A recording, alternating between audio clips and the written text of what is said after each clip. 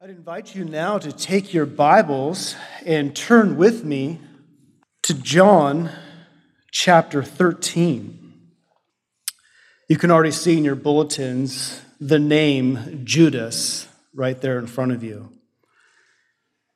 And as I was looking at this passage throughout the week, I realized that the topic of the life of Judas isn't a real popular one. When some of our respected preachers, teachers, and authors whom we love and follow are asked to speak at conferences, I imagine that they rarely, if at all, are ever asked to come and preach to us about Judas. He's an unpopular character in the storyline of the Bible.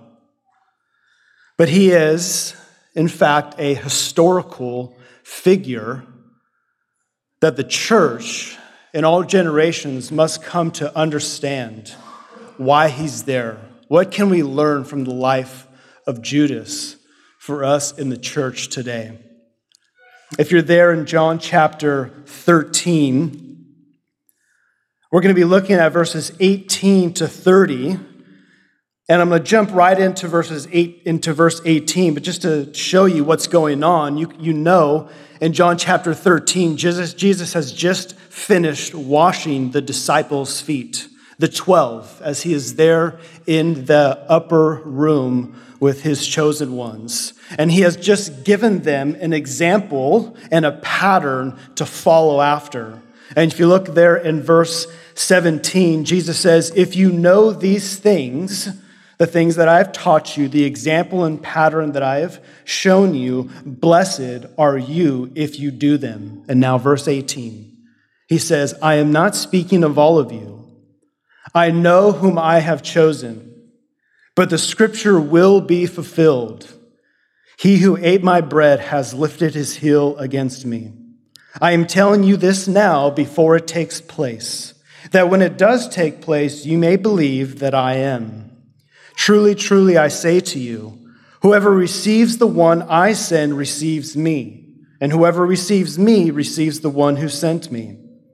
After these things, Jesus was troubled in his spirit and testified, "Truly, truly, I say to you, one of you will betray me." The disciples looked at one another, uncertain of whom he spoke. One of his disciples, whom Jesus loved, was reclining at table close to Jesus. So Simon Peter mentioned to him to ask Jesus of whom he was speaking. So that disciple, leaning back against Jesus, said to him, "Lord, who is it?" Jesus answered, "It is he to whom I will give this morsel of bread when I have dipped it." So when he had dipped the morsel, he gave it to Judas, the son of Simon Iscariot. Then after he had taken the morsel, Satan entered into him. Jesus said to him, "What you are going to do, do quickly." Now no one at the table knew why he said this to him. Some thought that because Jesus had the money bag, Jesus was telling him, "Buy what we need for the feast," or that he should give something to the poor. So after receiving the morsel of bread, he immediately went out, and it was night. A hard passage to have to read and to come to understand. It's not a very encouraging one when you think and look at the life of Judas and what he's about to do by betraying the very Son of God. So again, we are entering into now the upper room discourse in John's gospel. That's chapters 13, 14, 15, and 16 in the Gospel of John. Now, if you remember, just a few weeks ago, we had covered Jesus' final invitation to the Jews, to the crowds, to the public, his final call for anyone to believe on him while he was with them. He had warned the people time and time again that it was going to be his final call. If you're there in John chapter 13, look over at John chapter 12, verse 35. Jesus said to them, "The light is among you for a little while longer," speaking of himself. He said, "Walk while you have the light, lest darkness overtake you. The one who walks in the darkness does not know where he is going. While you have this light, believe in the light, that you may become sons of light. John the Apostle then begins to show his readers why there was such catastrophic unbelief on the part of the Jewish nation. Then beginning in chapter 13, Jesus is alone with his disciples celebrating the feast of Passover there in that upper room discourse. Now remember, we are in Passion Week. We are on the Thursday of this Passion Week. We are on the eve of the crucifixion of Christ, just hours away from Jesus going with his disciples to the Garden of Gethsemane. Now, the Apostle John is, again, writing these words just 60 years after this upper room discourse. You're there, look at John chapter 13. John says, "Now before the feast of Passover, when Jesus knew that his hour had come to depart out of this world to the Father, having loved his own who were in the world, he loved them to the end." Verse 2, "During supper, when the devil had already put it into the heart of Judas Iscariot, Simon's son, to betray him, Jesus, knowing that the Father had given all things into his hand, and that he had come from God and was going back to God." John is there as this is happening and as this is unfolding. He doesn't know all the things that are going on. John writes of this account 60 years later and now knows all that's going on as the Holy Spirit shows him and reveals him all the things that he missed as he was there during this event. But Jesus knows what's coming around the corner. He had been warning his disciples over and over and over again of the events that were about to transpire. In Matthew chapter 20 and verse 17, as Jesus was going up to Jerusalem, he took the 12 disciples aside, and on the way he said to them, "Look, we are going up to Jerusalem, and the Son of Man will be delivered over to the chief priests, to the scribes, and they will condemn him to death.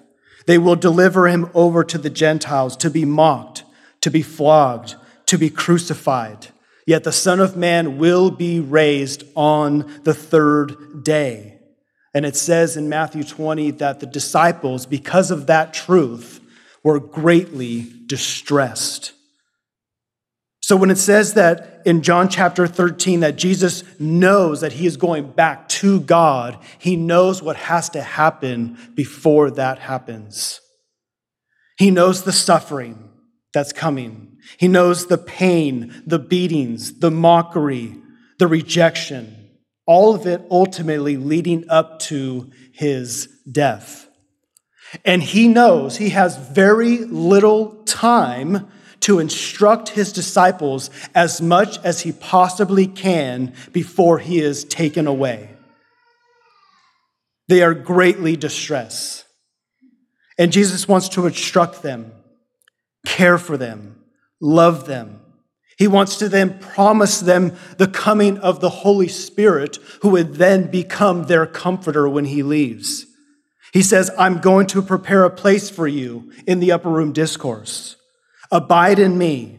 When I leave, ask the Father in my name all that you need, and he will supply you. You will have sorrow when I leave, but your sorrow will turn to joy. Always remember all the hostility that you face in the world. I have overcome the world."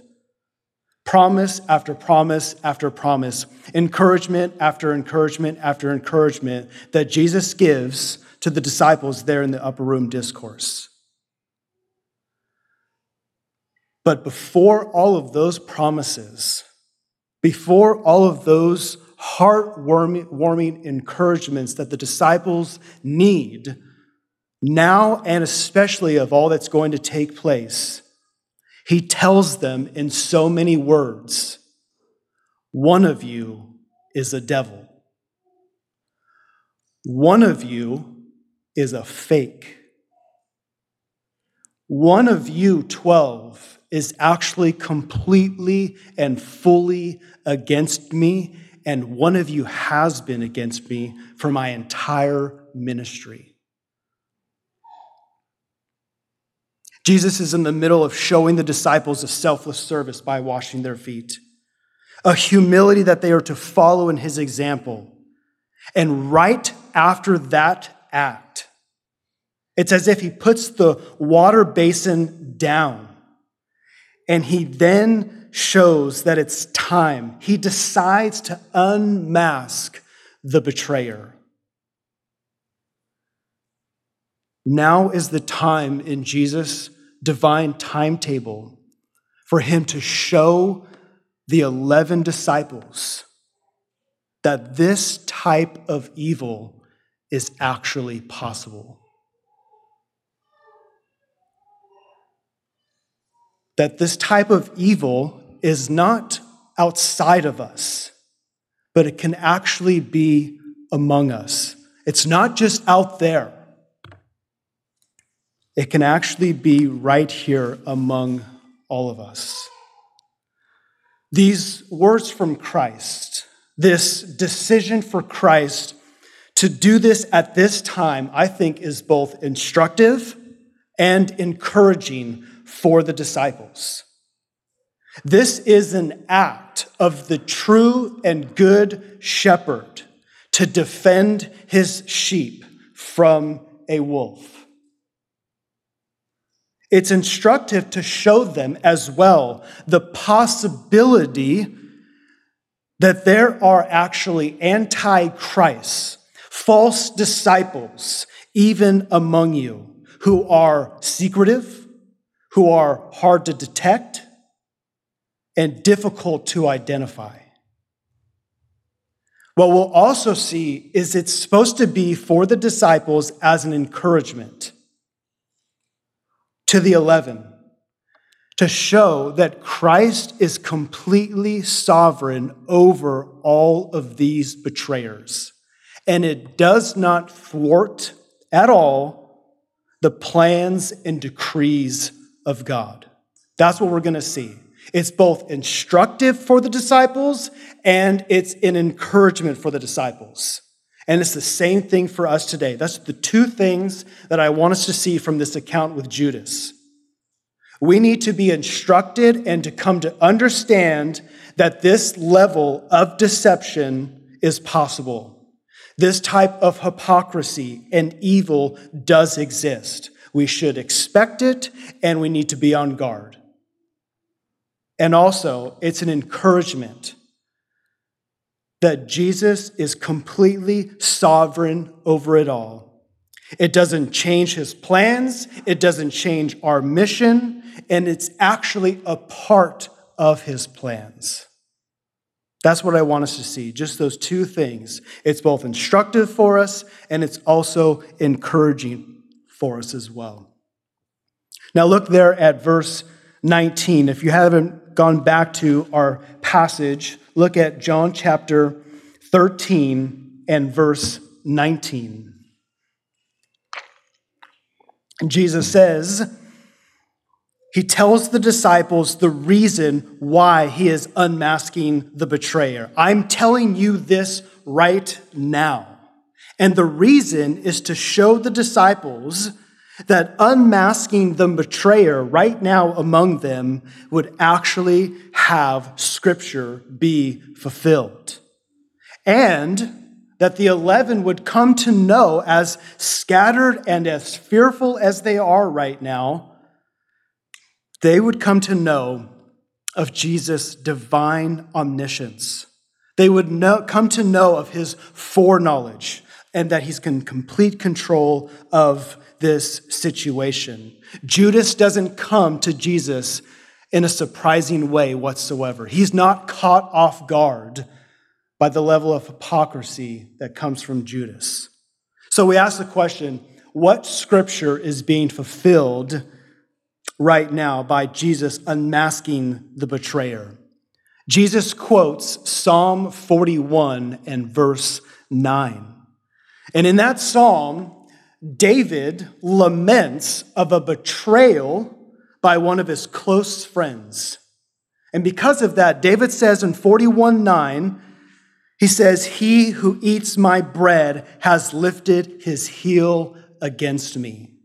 And eating your bread together was a symbol of friendship. There's other psalms that David writes of when he speaks of enemies betraying him, and worst of all, friends betraying him, or even family betraying him. He had experienced betrayal. Absalom, his son, for instance, who betrayed him. And all of those betrayals pointed forward to a time where the Messiah would experience something similar as well in his own ministry, in his own life, even something greater as well. In Mark chapter 14, verse 18, Jesus said, "Truly, truly, I say to you, one of you will betray me, one who is eating with me, one who is associating himself with me as a trusted friend and a companion, is actually now taking advantage of me." That's the scripture that's going to be fulfilled. And he brings up this scripture, this fulfillment of scripture, for the benefit of the disciples. You say, how so? Well, Aaron's going to turn on to me on the overhead, Isaiah chapter 43. Now, before you look at it, you see there in verse 19, Jesus says, "I'm telling you this now before it takes place, that when it does take place, you may believe that I am." I want you to keep in front of you John chapter 13. Don't turn to Isaiah, but just look overhead and see the passage that I'm going to read. Because there in verse 19, he says, "I am." You have a he there, but that he in the original is not there. This is another I am statement coming from the lips of Christ. We've recognized and seen and gone through all of those I am statements in the Gospel of John, where Jesus takes for himself the name of God. And when you think of the great I am, you of course go back to the event where Yahweh reveals himself to Moses in the burning bush, and Moses says to God, "Well, who am I supposed to tell the people that you are? What is your name?" And God says, "I am that I am." And Jesus takes for himself here the same exact name of God. And that's right to do so, for us to go back to Exodus 3. But I want you to see something, an even stronger passage in Isaiah 43, verses 9 through 13. Let me explain the context of what's going on. Yahweh is calling on all of the pagan gods and idols of the nations to come during the Babylonian captivity. He calls on all of their so-called idols and gods to come and to predict the future. Yahweh calls on all gods to come and to speak prophetic truth. Tell us the things that will come to pass. If you see there in verse 9, wait, I got to turn there first, don't I?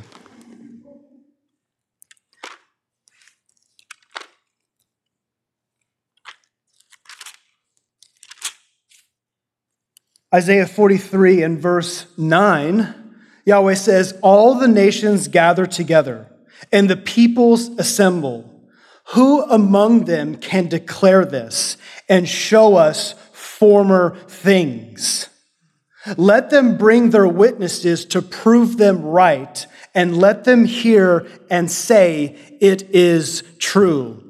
The pagan nations had no witnesses to give credit to their gods that they were able to predict the future. So in verse 10, Yahweh says to Israel, "Israel, you are my witnesses, declares the Lord. And my servant whom I have chosen, that you may know and believe and understand that what? That I am." You see the similar language between Isaiah 43 and there before you in John chapter 13? Yahweh is saying to Israel, you're my witnesses. Let the so-called idols and gods know that I am the one, the only one who can predict the future. I can tell you former things. I can tell you when they come to pass. You have there continuing in Isaiah 43. He says, before me no God was formed, nor shall there be any after me. I am the Lord, and besides me there is no Savior. I declared and saved and proclaimed when there was no strange God among you, and you are my witnesses, declares the Lord, and I am God. Also henceforth I am. There is none who can deliver from my hand. I work, who can turn it back? Identical language that Jesus is using on purpose there in John chapter 13.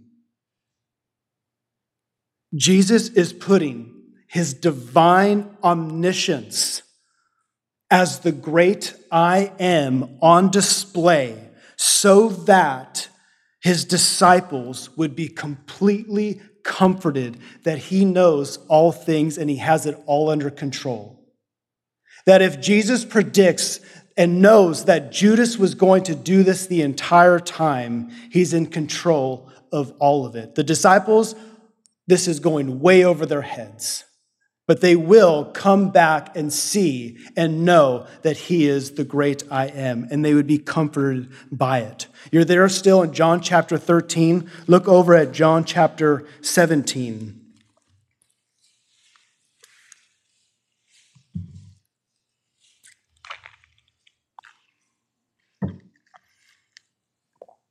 And verse 12, Jesus is praying to the Father on behalf of the 11 disciples. And he says, Father, while I was with them, I kept them in your name, which you have given me. I have guarded them, and not one of them has been lost except the son of destruction, that the scripture might be fulfilled. Judas' betrayal was known, foreknown, and predetermined by the God of the universe. Before time even began, he knew it all. And understand this, Judas still acted of his own volition. Judas wasn't a robot. Judas did exactly what he desired to do, and he is fully accountable for his actions. In Luke chapter 22 and verse 22, Jesus said, "For indeed, the Son of Man is going as it has been determined." Where's he going? He's going to the cross because it's been determined for him to go to the cross and to die for the sins of humanity. But woe to that man by whom he is betrayed. Do you see that? Peter's sermon at Pentecost. In Acts chapter 2, Peter says to the Jews in that sermon, "This Jesus who was delivered up according to the definite plan and foreknowledge of God, you crucified and killed by the hands of lawless men." Here you have God's complete sovereignty alongside using the evil of men and their choices that he used to serve his own good sovereign purposes. Does that make sense? What do we make of those passages? It's the same thing we've seen back in Genesis chapter 50, when Joseph said it real well of his brothers. "You, my brothers, meant what you did for evil, but God meant it for good."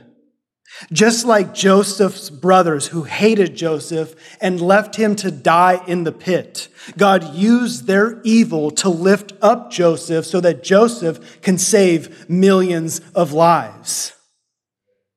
The evil and wicked plans of Judas to betray Jesus Christ was meant for evil. And as the betrayer that he was, and the hypocrite that he was, he will suffer eternal condemnation for his actions. But God meant it for good, because God used in his foreknowledge the evil plans of Judas to bring about the good of redemption. So that the death of Christ that Judas meant for evil, God would use to save millions and millions and millions of people. Just like the men of Israel to whom Peter preached, they meant it for evil by killing the Messiah. God determined that it would be so. But that doesn't absolve the guilt of those who caused his death. God meant it for good, to bring salvation to the ends of the earth. It is such a comfort, beloved, to know that our God is both wise enough and powerful enough to make all things work together for good for all of those who are called according to his purposes. That takes a very wise, sovereign, yet powerful God to do that very thing. And that's exactly what he's doing here with Judas. Look there at verse 20. If you're still in John 17, turn back over to John chapter 13.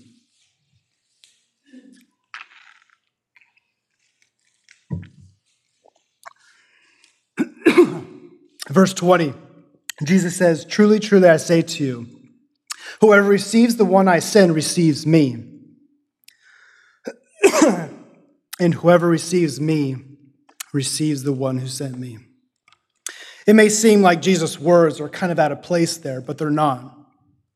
You see, the danger the disciples are facing right now is the realization that there is a traitor among them. And it would cause them to lose hope in all that Christ commanded them. Despair could easily creep into their plan and to their mission and everything that Christ has said up until this point. There's a traitor among us? There's no way. A hypocrite? If that's true, how can we trust each other as we're supposed to go out and preach the gospel to every creation? We face the same thing today, do we not? This pastor falls. This prominent leader falls in the church. A sex scandal here, a sex scandal there. Come to find out that this prominent Christian lived an entire lie once he died. All this truth came to surface. The world grabs on firmly to those stories and runs with them as much as possible, almost as if they're trying to ease their conscience of their rejection of the Christ they know exists. And we see those stories of the true church, and we're prone to get discouraged. But Jesus is saying to the disciples, this does not take away your credibility. He is simply saying, this changes nothing for you who are my true church. Fear not. You are still my ambassadors, representing your heavenly King.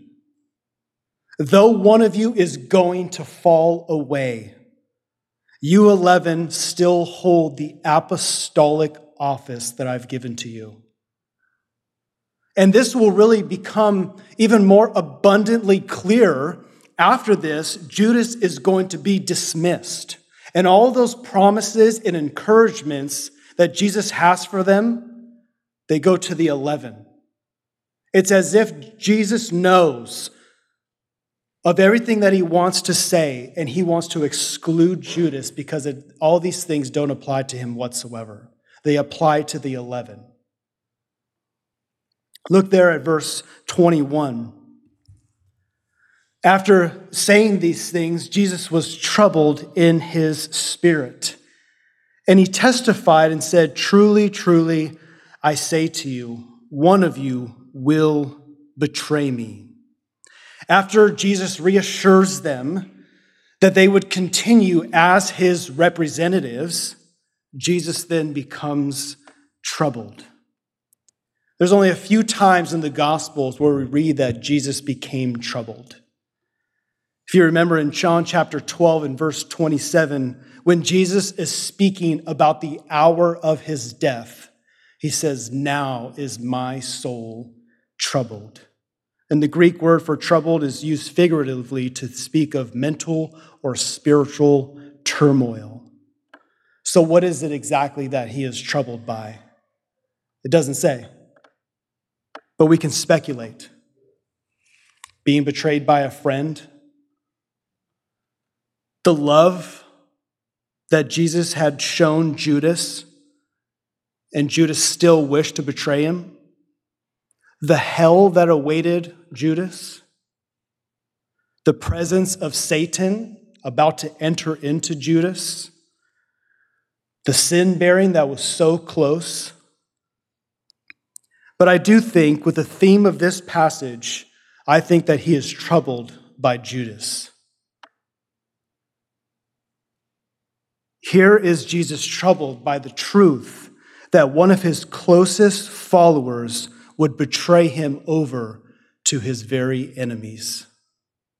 I'd like to think that the God-man was troubled by Judas because honestly, what comes next is very difficult for me to understand. Verse 22, after Jesus says to them, "One of you will betray me." This has to be the most shocking part of this event. The disciples looked at one another, uncertain of whom he spoke. You just think about what's going on in the mind of the disciples as of right now. They all look around at the rest of the disciples, the friends. They start to begin and think of every conversation they've had with one another over the last 3.5 years. Every interaction that they've had with Jesus individually. Every time Jesus healed someone, they're asking themselves, who was it that had a careless look on their face when Jesus was healing somebody? Every time Jesus was teaching and preaching with those weighty words, who was it that was just so distracted by everything else that was going on and maybe given a yawn or two by Christ's weighty words that he was saying? Who looked careless among the rest of them? Who among them didn't go to the villages and to the towns and proclaim that the kingdom of heaven is at hand and proclaim that they need to repent and that the Messiah is here? And we have every reason to believe that the 12 did miracles, cast out demons, heal the sick. They all prayed together. They had meals together. They spent the night together. They were with each other a lot. And they all look around and they have no clue who the traitor is. Mark records in chapter 14 that they all began to be grieved, and each one of them said to Jesus, "Is it I? Is it I?" Nothing in their minds pushes them one bit at all to think it may be Judas. So much so that they think that there's a strong possibility that it's one of them before it's him.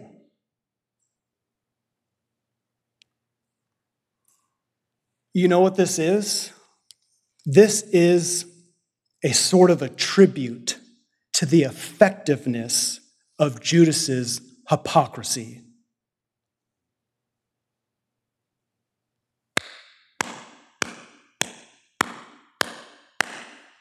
It's a tribute to him. I have to give it up to him. He fooled everybody.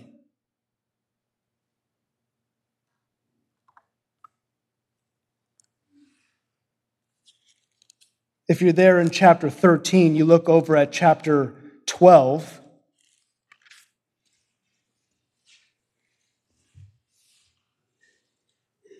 We don't know much about the life of Judas, even in all of Christ's ministry. Towards the end, you remember this account when Mary takes a pound of expensive ointment, chapter 12 and verse 3, and anointed the feet of Jesus and wiped his feet with her hair. The house was filled with the fragrance of the perfume, but Judas Iscariot, one of his disciples, he who was about to betray him, said, "Why was this ointment not sold for 300 denarii and given to the poor?" Now remember, John wrote this 60 years later. So when this actually happened, John does not think Judas could be a betrayer. He does not know what's going on. He thinks he is a trusted friend. Verse 6, John says, he said this not because he cared about the poor, but because he was a thief. And having charge of the money bag, he used to help himself to what was put into it. The disciples trusted him so much that he was in charge of their money. There was nothing in the disciples' mind to indicate that it could possibly be Judas who would betray Christ. It's a very tough truth, church, but you know what this tells me? Everything in the Christian life can be faked. If Judas were to come to our church, no one would suspect him. He would become a member of our church. He would know the gospel. He would know it real well. He could teach it. He can preach it. He can have an amazing testimony. His life could be attractive. He would be friendly. He may even go off to seminary. He may affirm the Reformed faith. He's read all of the systematic theologies. He's very smart. He's very clever. He appears to be very holy. He abstains from the lust of the world. He's passionate, zealous, loves people. He may even become a pastor. I mean, everyone in his life affirms his gifts. Why wouldn't he? He posts articles, sermons, blogs that all speak very highly of shepherding the heart. And I mean, if you're a real true pastor, you shepherd the heart because you can't fake that. He condemns boldly and loudly any form of legalism or externalism, as any real pastor should. He calls out false teachers. He affirms inerrancy. I think you get the point.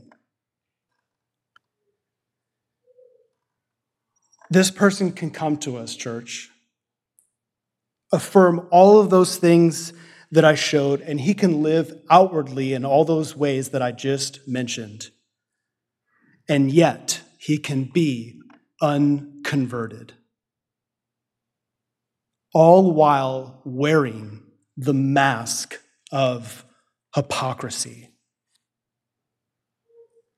You know, my wife and I are very different in a lot of ways, for which I am thankful for. I mean, I don't always have the best attitude about it, but I know I should, and I am. I'm growing in my understanding that God has designed marriage, that she has strengths where my weaknesses are, and I have strengths where her weaknesses are, and we complement each other very, very well. And I'd say one of my weaknesses, she says it's not really a weakness, but I kind of see it as a weakness. It's a kind of an ignorance in my mind when it comes to this level of evil. I'm caught off guard to the reality that someone can actually wear a mask all of the time. They know that they are living a complete lie. That someone, even worse, can live a complete lie and yet minister to the people of God your entire life. Not care for them whatsoever, but lie and fake it the entire time. Peter says in 2 Peter of false teachers that they have eyes full of adultery, insatiable for sin. They entice unsteady souls. What does that mean? They go fishing for those who are young in the faith. They prey upon the weak to feed themselves. And he says that they have hearts trained in greed. It's just so troubling to me that level of evil can exist inside of the church. It's not that I don't believe it. I just can't be brought to the understanding that it's actually so possible and it actually happens all the time. But my wife, she's a little different.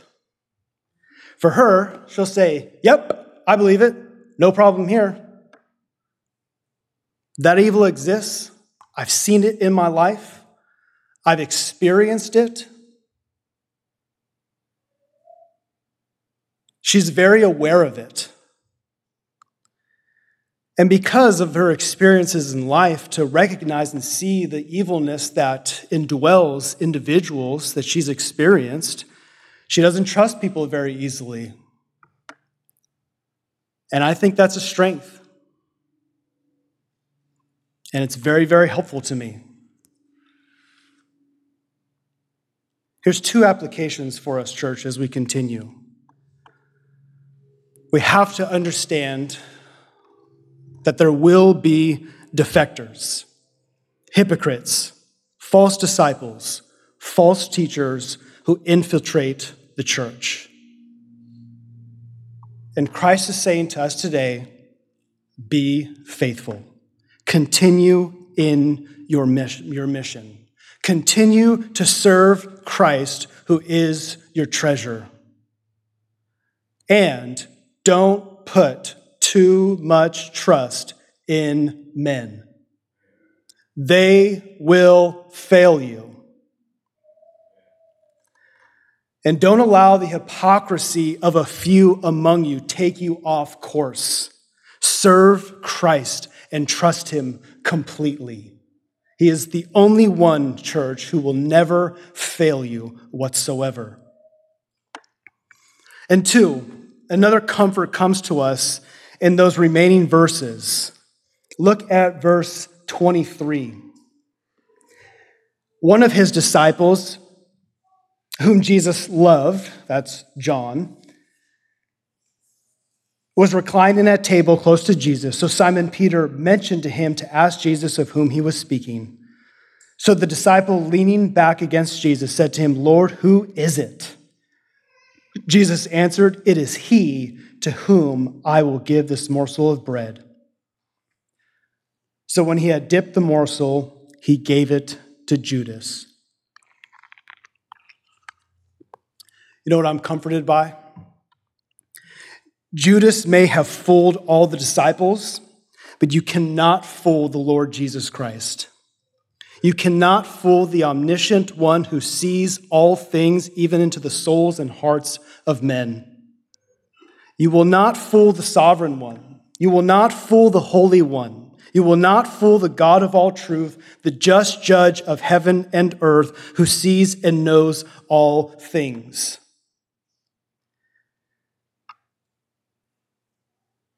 We may not always know who the wolves in sheep clothing are. It may happen. We may not know all of those who are surrounded around and in the Christian faith, who are in it for ungodly reasons. But Christ knows every single one of them, and their cleverness will not prevail. I know that this hits home for a lot of us. Some of us in our walk with Christ have experienced betrayal, liars, manipulators, hypocrites who at one time or another appear to have a level of genuineness, who appear to be very godly Christians, to find out that it was all an act for their own selfish end. And some of those pretenders even used some of you to serve their own ungodly pleasure and evil agenda. They did.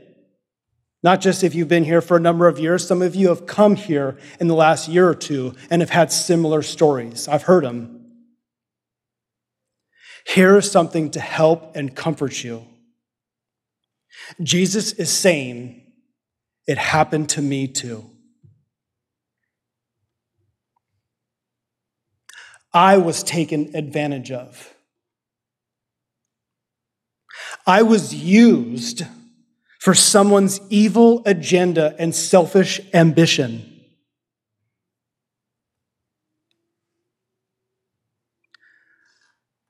Our elder brother, our Lord, your elder brother, your friend has experienced the same kind of betrayal.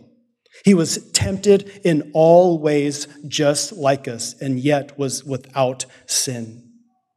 Friends, if you have been through something like that, Christ is your greatest counselor. Because he has also experienced the same exact things. He speaks to you from experience. I have been betrayed. I have been abused. I have been used by those with an evil agenda. And Jesus responds. This is how we respond to those. Because some of those who have betrayed us are still out there. How do we respond? The same exact way that Jesus responds to Judas. And one is an offer of restoration. And if that offer of restoration isn't taken, all that's left is judgment. In this culture, right here in this culture that we find Christ and the disciples, to take a morsel of bread, to dip it in the common dish and offer it to someone was a sign or a gesture of special friendship. In the Old Testament, we read that Boaz invited Ruth into his place to come fellowship with him. And he said, "Come here and eat some bread and dip your morsel in the wine." And he passed to her the roasted grain. Jesus was reaching out to Judas one last time. He was saying to Judas, "Judas, here is my friendship. Take it, friend. Take the last chance of restoration that I am offering to you. Please take it." In Matthew's account of this story, after Jesus announces his knowledge that the one of them will betray him, Jesus then offers the gesture, but then Judas asks Jesus, "Is it I, Rabbi?" Judas knows that it's him. He knows he's the betrayer. And he asks Jesus, "Is it I, Rabbi?" He kept his hypocrisy all the way to the end. And he spurned the last offer of love and restoration from Christ. And the door of opportunity for Judas was slammed shut forever. Divine mercy gave way to divine judgment, and Judas' eternal doom was sealed forever. All of those, church, who do not repent from wearing a mask of hypocrisy, or those who wear a mask of hypocrisy to use for their own end in and through God's flock. Peter says in 2 Peter 2 that their condemnation from long ago is not idle, and that their destruction is not asleep. Destruction there is personified as a person waiting to give the type of destruction that its master is going to give all of those who poke continuously at the apple of God's eye. What about all of you?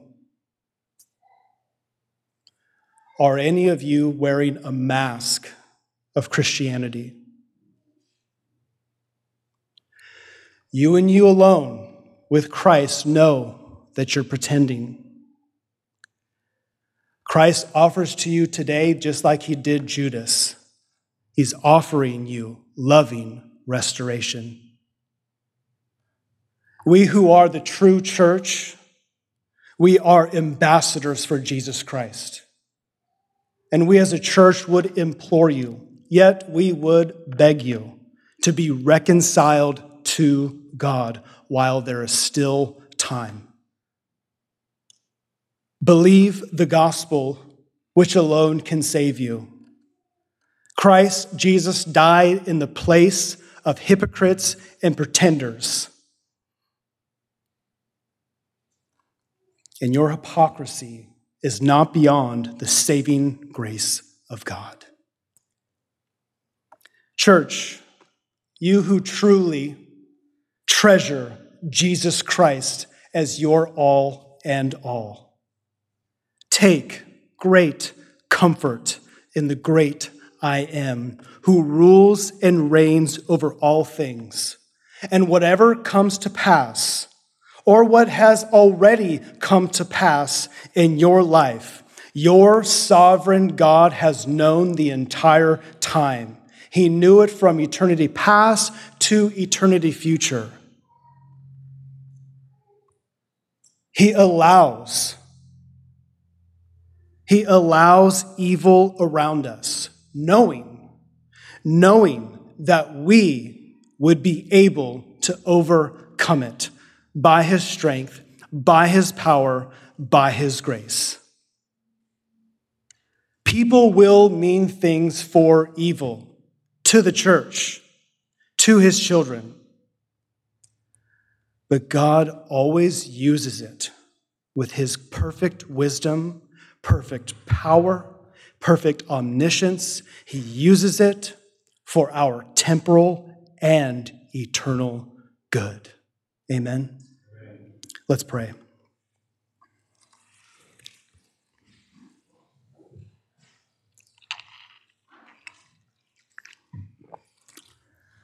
Heavy words, Lord, of course, and we're so thankful that as a church, you have set aside a time for us to be able to contemplate and understand the life of the Son of Destruction.